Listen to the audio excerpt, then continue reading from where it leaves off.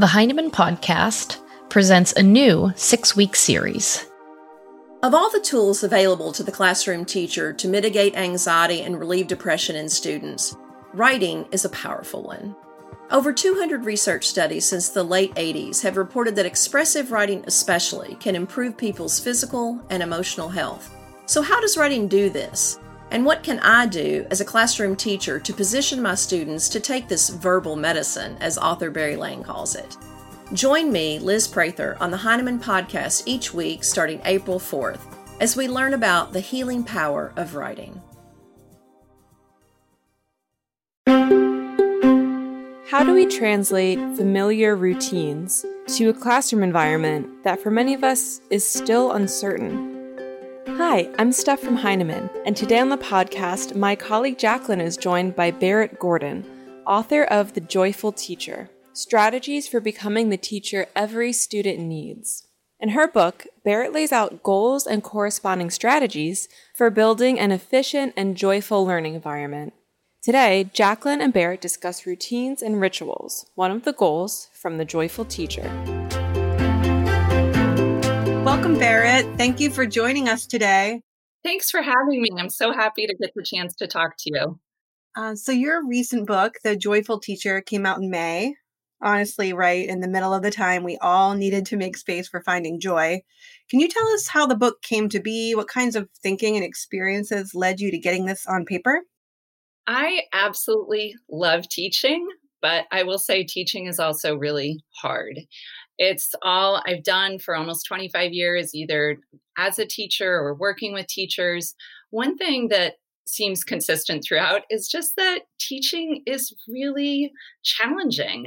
People put in so much hard work, and I think it's like maybe there's a listener out there and they need to email me and let me know if this is the unicorn among the listeners. Is like, if you drive home at the end of your teaching day and you pat yourself on the back and you say, yeah, I really, just knocked it out of the park today. I killed it in there. I did such a great job. And what I find is that teachers work so hard and yet so seldomly feel that sense of, I really got this. I really know what I'm doing, and I feel good, and I am good at this complicated task of reaching all these students. And so my book really is wanting to make teaching feel easier for people, wanting to up that joy and lessen the struggle, because it is such an essential job. And it's really the book I think I wish I had had throughout my teaching career. It's the book I wish I had had both as a new teacher and as a more experienced teacher. I know as a new teacher, I just felt like I was getting pummeled by waves, right? Like a wave would come and I would just barely catch my breath, and then boom, another wave would come. So a wave like even just setting up my classroom, which is why I have strategies in that for the book. But I would set up my classroom. I remember spending days and days and days prepping my room before students ever came in. I made it beautiful. I hadn't even had a paycheck yet. And I went to IKEA and bought, bean bags and cute pillows for a reading nook. And I bought a labeler and I labeled everything. And I created these gorgeous bulletin boards with, beautiful, inspiring quotes. And I think by day 4, the stuffing had been ripped out of the bean bags. The labels had all been torn off. No one had read or been inspired by any of those calligraphy quotes I had spent hours on. And that was just like that wave hitting me. And then as those waves hit, where we're working so hard, but we're not sure what to do, I think a lot of us go out and try to figure out the answer, which is what I did. I poured through all my books from graduate school. I asked everyone I knew. I went and spied on the rock star teacher down the hall, Danielle. I was like, well, how did she set up her room, right? I was just so desperate for an answer. It wasn't that I was scared of hard work. I just didn't know where to put that hard work. And before I could even catch my breath from that wave, then there's the other wave of lesson planning, which is why I have strategies in the book for that, because I would spend every night planning for the very next day in front of me. I would spend hours, and happily would have poured money into Teachers Pay Teachers units if I thought it was actually going to help me survive my fifth period class the next day. And what would happen is I would plan all these lessons for hours. And then halfway through the lesson, I could just see students like almost changing the channel on me. They're like, yep, that's kind of boring. I'm checking out. And I'd say, all right, let's do a word search. Right? Like that thing that I swore I would never do as a teacher. But I was, again, just so sort of desperate for answers. And then I would have a wave of getting pummeled by grading. I was spending all my weekend grading and poring over, agonizing over the comments of just the right mix of praise and constructive criticism. And I made sure I didn't have a red pen. It was always a purple pen. And I would hand back all this work. And then I would find the student work on the floor, in the trash. I would get the next round of student work and they'd be doing all the same mistakes. So I knew what I was doing wasn't working. And it felt almost like a hazing, right? Like my first few years of teaching, it was sort of like duck your head and run and just get through to the other side. And my wish is that it weren't quite so brutal. I mean, I work with a new teacher in New York City, fourth grade teacher, and I talked to her one day and she said, as I was crossing the street, this cab got really close to me in the intersection. And she thought, well, if he just bumped me hard enough, it's going to sound so horrible, bumped me hard enough that I wasn't really hurt, but I just had to have a cast on my leg, I wouldn't have to show up to work today. Mm-hmm. And that's because she was so overwhelmed with how to get through this really hard part of teaching. My husband is a second career teacher and went into teaching with phenomenal training and all these great books and colleagues and resources. And I think he lost 20 pounds in the first 3 months of teaching because he was so stressed and overwhelmed. And so partly the book is written for those new teachers because I don't want it to be that they join that. I believe it's 40% of all teachers leave teaching within the first 5 years because they go in wanting to do well and then yet feeling like it's just impossibly hard. And then I would say that I also wrote it for the more experienced teacher and even myself as a more experienced teacher, because what happened after I got through that sort of wave after wave was that, okay, maybe the waves get more spaced out. They're a little gentler. But once I was through that sort of panic phase of getting through teaching, and I didn't, need a nap and a Snickers bar every day at 3 before I started my 7 hours of planning and grading, was that I then noticed other gaps in my teaching. I noticed, Katie Chan hasn't said a word in class in 3 months, and she has some of the smartest things to say. Or I'm using my smartboard basically like a glorified overhead. Or I have all these text and resources by dead white men, and the students I'm teaching are Latinx and Asian and queer and disabled, and I don't have any text and resources that speak to or reflect who they are. So I have strategies for those issues too, because I think no matter where you're at in your teaching, you always want to get better. You always want to do better, but it's hard to know where to go. And I do, again, just want to lessen that feeling of struggle and to help teachers feel like I've got this. I can do this. Yeah, thank you. So it sounds like, I keep thinking about the waves pummeling me and remembering so many things. You mentioned something earlier. You said, when you have those good days and you pat yourself on the back, and we need to have more of those. And I used to call those the I taught days.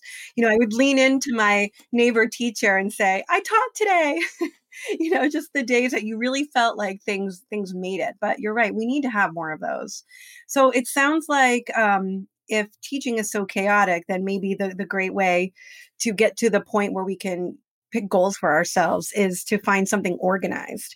So tell us how the book is organized, because it sounds like you organized it to sort of address that, to be the calm in the storm, so to speak.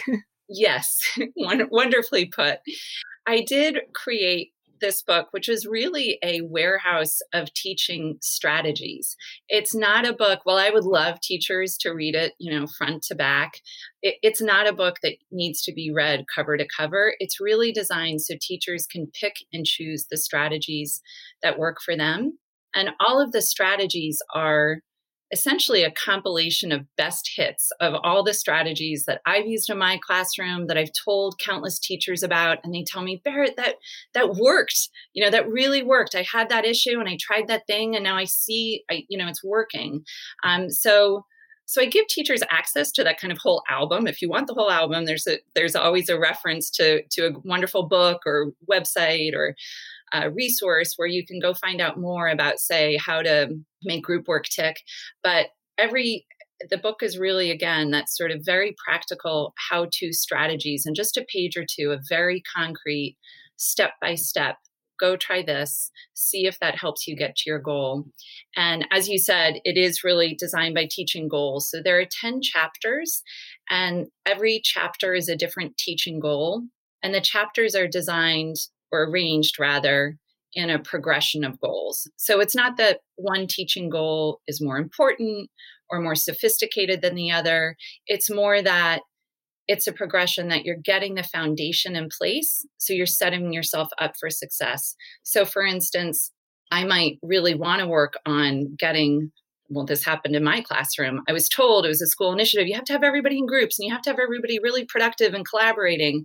And so I tried that, but it never really took off because I think what I hadn't addressed first, and that's why it's an earlier chapter, is how to first really establish relationships in my classroom, both between me and students and relationships among students, so that they trusted one another, they felt safe in my classroom, and that they could take risks in a small group together. So that's what I mean in terms of a progression of teaching goals. But it's all designed so teachers can go in and choose the goal that's right for them. Because we know in a classroom, we can't just it's never one size fits all, right? There's never one thing that unilaterally all of our students need and benefit from at the same time. And I think while I understand why schools will have school-wide initiatives, it's very rare that that initiative is just what every teacher needs and will benefit from focusing on. So I know when I really needed to work on relationship building, my school's initiative was higher order thinking skills. And it just didn't speak to me. It wasn't what I was really hungry for. And so the book is designed so that teachers can look at each of the goals. They can do a quick self-assessment checklist and see, is this the goal that's right for me? Do I need to work on feedback, or should I go back a couple chapters and think about how to first set up students for a more independent work? And then they can figure out the goal that works for them, choose from a whole host of strategies to help them meet that goal. And then, yes, ideally get to that I taught day. I love that. Like, pat yourself on the back. Like, I did it, but one goal at a time, because I know teachers are so ambitious and expect so much of themselves. We're really tough on ourselves, I think, in ways that we wouldn't be to students, but we are to ourselves. We expect ourselves to get good at everything all at once, but that's almost setting ourselves up for frustration. So the idea is choose one goal at a time, work on that, see progress, pat yourself on the back, do it again, and build that foundation one goal at a time.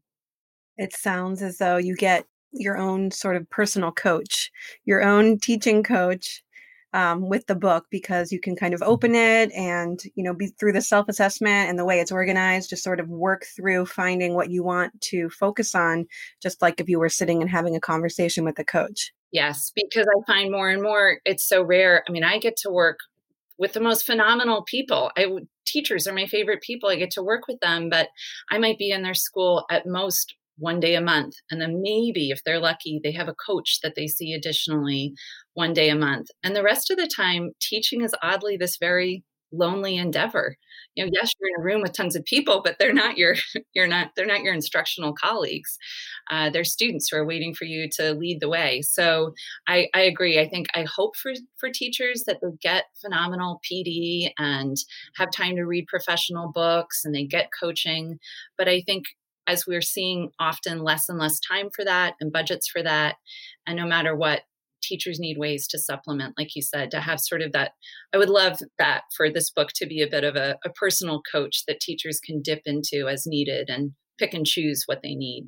Yeah, and what good timing for that. I think teachers right now, they need a resource that's going to help them focus in on, how to sustain in this profession and also, deal with change, which actually brings me to the next thing that I wanted to talk about today was, thinking about how all of education had to revamp our thinking and our approach, our pedagogy, our skill set overnight.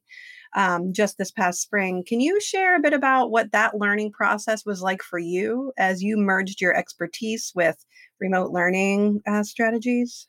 Yes. And I think, again, when I say teaching is hard, that was something we were all reminded of. I think everyone I knew was on the cusp of burnout this last spring as we were trying to shift so quickly and deal with our own, often our own children that we were homeschooling at the same time or just worry about what was happening. And I work with very few teachers who in the spring weren't facing burnout. And so I think of the teacher I know who spent all day, up on her second floor creating these amazing Zoom lessons and trying to confer with students. And then she didn't notice the time. And she came down at 4:00 and her own two children hadn't had lunch. It was, 4:00 and, she hadn't seen them all day. And that whole time management was hard. And I think, again, it comes back to we didn't necessarily have the strategies and the tools to know where to put our energy and how to have that hard work pay off. So we were flying a bit blindly. And then we all had a learning curve. I know I had a huge learning curve. Little things like I know now how to put the camera so it's not looking up my nose or giving me a double chin, right? I know how to do breakout rooms and Zoom. One of my strategies in the book is about concise instruction, but I had to reconfigure that a bit to learn how to do really concise instruction in a Zoom lesson. And so I could devote more time to, say, social emotional learning and feedback. But those were big learning curves. And I think we're better prepared now for the fall because we're not doing that fly by the seat of our pants. But the truth is, we do still need strategies. We need those tried and true moves. So we feel good and we are good at online instruction and that we're sort of, again, taking it one goal at a time. And I know for many of us, my own learning curve too, also, the pandemic has coincided with the Black Lives Matter movement. And I've had a huge heightened awareness and commitment to making sure that whether it's online or in-person instruction, that students of color feel safe and welcomed and that their voices are valued and heard. And I've been gaining a lot of strategies and tools for that, but also realizing there's still a long ways to go. So I think while this has pushed us a lot to grow in really important ways, it's also, again, it's like that lull between the waves, realizing the gaps in our instruction and how desperate so many of us feel to have really practical tools that we can try. So that's why I've been designing online corollaries to all the strategies in the book, which actually are somewhat small shifts. As I've been working through them, it's still the foundation and the progression of teaching goals remains the same. And many strategies stay the same, but there are ways that we can do things such as, how to create routine beginnings that are going to look a little different when it's a Zoom class than it is when they walk into the physical door of our classroom. I'm thinking about routines and rituals and how different that must be online, or not must be, how different it is. And thinking about that this is goal 3. And you said something earlier that made me think of, finding your priorities. And when I was teaching, my first few years of teaching, someone asked me, what do you think the most important thing to tell a new teacher would be? And I said, it's learning how to prioritize. That was the first thing for sure, prioritizing for yourself and for students. And when I look at goal 3, routines and rituals, that is by far for me, the high priority in an in-person classroom, but certainly online as well. And so, we need to maintain these because it creates clarity and sometimes comfort for everyone. And it's a good place to start. So when, if people are out there feeling overwhelmed, thinking, where do I start for planning for fall now that we have a moment to catch our breath? Can you talk a little bit about, how you see routines and rituals playing out online, but especially why you lean away from the word management? I love that you picked up on that even though it's the only teaching goal that I actually have 2 chapters devoted to, which is management, because as you speak of as well, we know that unless our classrooms are predictable, safe, that students know what to do and where to go and how to function in a respectful environment, almost nothing else can fall into place. It is the foundational goal. And so I have those 2 chapters, but as you said, management is the first word, but the subtitle to chapter 3 is routines and rituals, and the subtitle to chapter 4 is relationship building, because actually what we want to avoid is management. My thinking has changed a lot because I was not necessarily taught. I was taught in a more traditional way. I began my teaching career with a more top-down compliance kind of management system, right? So this is, I remember the first time I taught middle school, the students came in and they were in their first day outfits and they had their new backpacks and haircuts, and they were just full of energy and happiness and excitement. And then they went to 7 different teachers' classrooms and they got 7 different policies of rules and consequences. And I watched them as they left the building, and it was like their dog died. I mean, they were just deflated. So that's just, even personally, I know that I no longer ever want to start with a list of rules and punishments. But it's also because I've done so much reading about how that punitive model really mimics our prison system, and suspension rates in this country are far disproportionate toward Black, male, disabled students more than any other. And I don't want to replicate that in my classroom, and I don't want other teachers to have to either. And so when I read books like Monique Morris's Push Out, The Criminalization of Black Girls, or I read books by Zaretta Hammond about culturally responsive teaching, I read books about restorative practices, more and more, I'm thinking about how we can get to management, which is, again, a really well-functioning community of learners and a classroom where we can put our energy into teaching and students can put their energy into learning, how we can get to that management, but again, through routines and rituals, not necessarily, here's my behavior chart and here are my rules. I mean, I say all of this, and I will tell you right now, like my 7-year-old, I just bribed him with extra Minecraft time if he's quiet while we record this podcast. But I'm not above it. It's not like I don't regress into, rewards, of course. But what I aim to do, and what the strategies in the book can really help us be mindful of, is how to create those routines so that we don't spend all our energy threatening and getting to compliance. And I will say it's one of the most consistent threads and the strongest classrooms I get to be in is that they don't skimp on these routines and rituals at the beginning of the year. And I think the more that we can plan for this for the fall, for whether it's hybrid or virtual or in person, that we devote, especially since kids haven't been with us, in person for months, that we really don't skimp on this.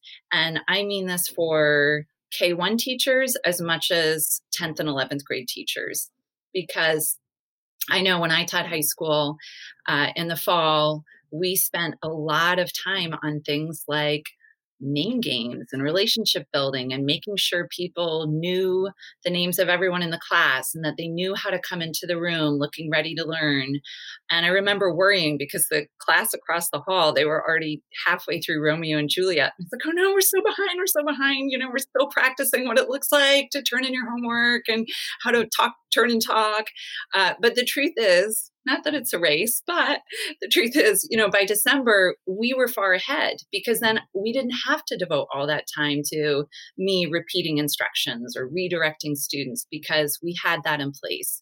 So yeah, none of the strategies are really that rewards kind of management system. It's a different set of strategies, but they really work. And I've seen classrooms benefit immensely from getting those routines in place.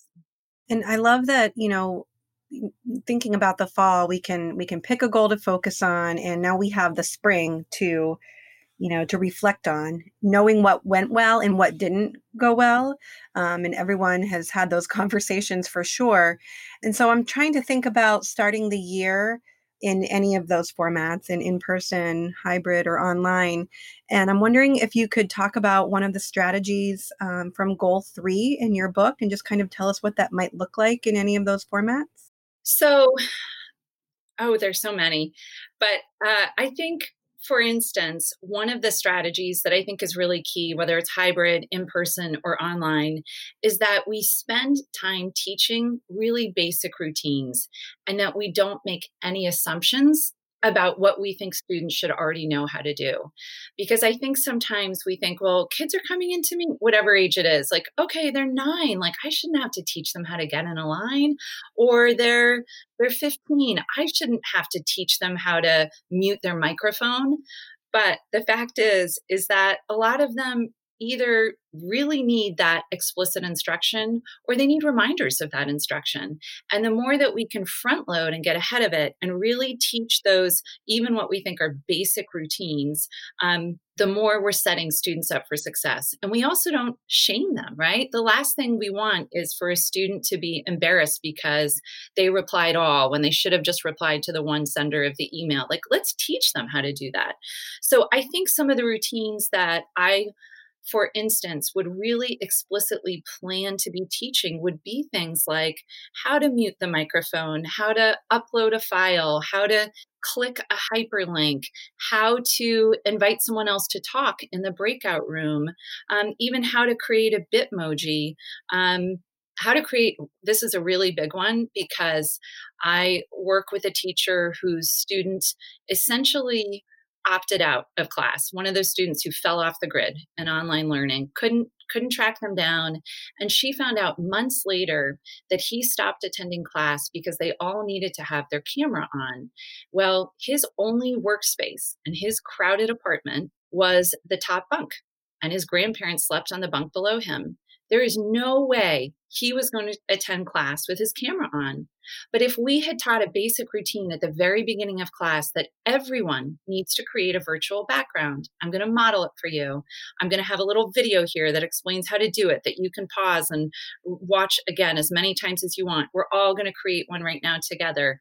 That's going to pay off so that we don't have to sort of play catch up later on. So I really encourage teachers to think through all the potential routines that they're going to want students to be able to do seamlessly, almost without thinking, but to first really make sure that we walk students through that move, we break it down into really simple steps, and we practice it with them, and that we really don't make any assumptions, especially for older students, that they know how to do these things virtually. I think that's really important, not making assumptions, because, it goes with online etiquette as much as it does with skills, thinking, oh, well, they're in 7th grade. Why aren't they putting punctuation, in their sentences? Or, they're in 2nd grade. Of course, they know how to choose a book, that kind of thing. We can't make any assumptions no matter what the environment. Well, thank you so much, Berit. I'm really looking forward to thinking about this book more, thinking about hybrid formats and schools in the fall, just to kind of see what this looks like. So I'm really glad that you were able to come talk with us today about routines and rituals and about how the book is organized so that some teachers can get their hands on it and really start to feel like they can find some strategies to have a successful fall. Thank you so much, too. It's a pleasure. And I also thank any teacher who took the time to listen. And I hope you find lots of ways to up the joy and lessen the struggle as we launch into what is certainly going to be a challenging fall for everyone. Our thanks to Jacqueline and Berit for their time today. The Joyful Teacher is available now from Heinemann.com. You can find Berit's work at beritgordon.com and by following her on Twitter at Berit Gordon. Learn more at blog.heinemann.com. The Heinemann Podcast is a production of Heinemann Publishing. It is produced and edited by Steph George. Sound mixing by Steph George. Our creative producer is Lauren Audette. And our executive producer is me, Brett Whitmarsh. To learn more about the Heinemann Podcast, visit blog.heinemann.com. Thanks for listening.